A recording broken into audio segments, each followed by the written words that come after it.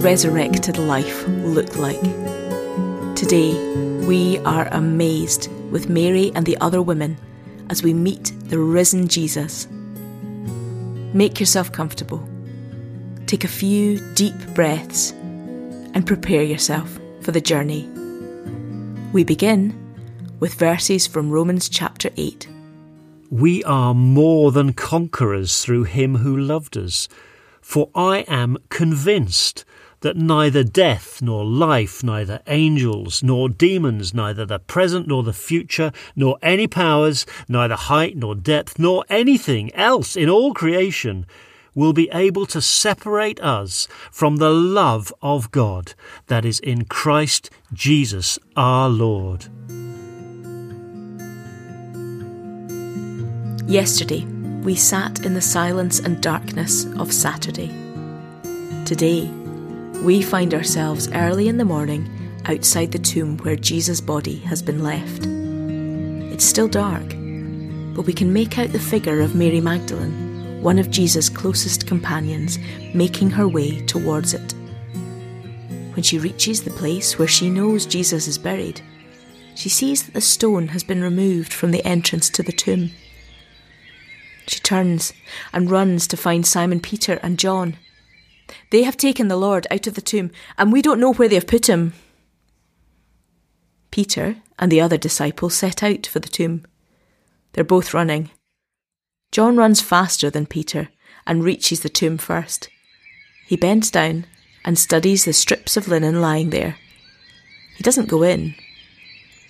Simon Peter catches up with him and bursts straight into the tomb. He sees the linen and the cloth that has been wrapped around Jesus' head. The cloth is still lying in its place, separate from the linen. John follows him inside, and that moment he sees and he believes, although he does not fully understand that what he is seeing is the fulfillment of Scripture. They turn and leave, going back to where they have been staying. And Mary? Mary is left standing outside the tomb. She's crying. Is it the shock? Is she afraid? Does she not understand what has happened? As she weeps, she also bends over to look into the tomb. There she sees two angels in white, sitting where Jesus' body had been, one at the head and the other at the foot. They ask her, "Woman, why are you crying?" "They have taken my Lord away, and I don't know where they've put him." She turns around and sees him standing there. Jesus. But she does not realise that it's him.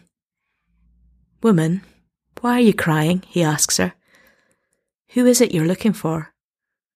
"Sir," she replies, "if you've carried him away, tell him where you've put him and I will get him."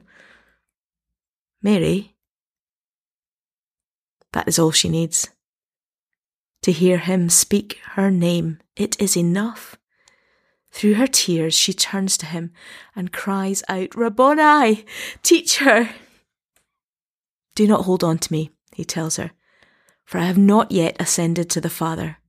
Go instead to my brothers and tell them, I am ascending to my Father and your Father, to my God and your God." She does as he tells her. "I have seen the Lord.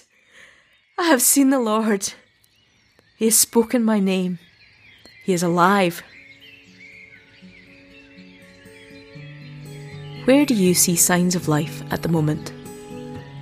What does it look like for you to see Jesus today?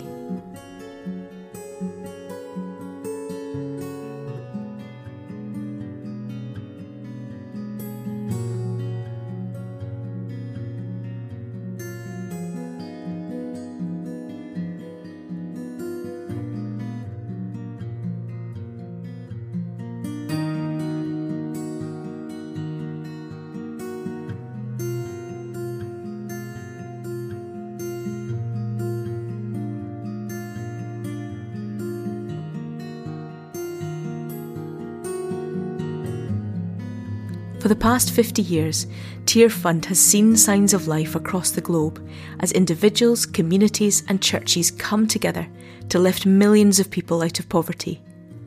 That journey continues, and there is still so much for all of us to do. Will you join that journey by looking for signs of life through praying, giving, and learning more? Jesus is alive. We have travelled with him as pilgrims on his journey to Jerusalem, to the cross, to the tomb, and now to new life. Death has been defeated. There is hope for Mary, for Simon Peter, for John, for you, for me, for the world. Lord, your resurrection changes everything. Would you open our eyes to see you clearly? Open our ears to hear your call. Open our hearts to respond to the needs of the world. Lord, prosper the work of Tearfund across the globe. Equip the mission to follow Jesus where the need is greatest. May they be quick to respond to crisis and ready to partner with local churches. And Lord, would you enable them to bring restoration to those living in poverty? All this we ask in the name of Jesus, risen and exalted forever. Amen. As we have travelled this week, we have observed events and noticed their significance. We have adopted postures of worship, of repentance, and of recommitment. Together we have heard stories of people whose lives have been restored by the work of Tearfund partners across the globe. And although this week's journey is over, the story of Jesus' work is not over yet. All across the globe today, fellow pilgrims join to celebrate his resurrection. Our journey began with a donkey and some palm leaves, and it continues wherever his name is praised and the good news is shared. The journey continues as we go on from here, and as individuals and fellow pilgrims, we have an opportunity to join in God's work today. Where will you go next?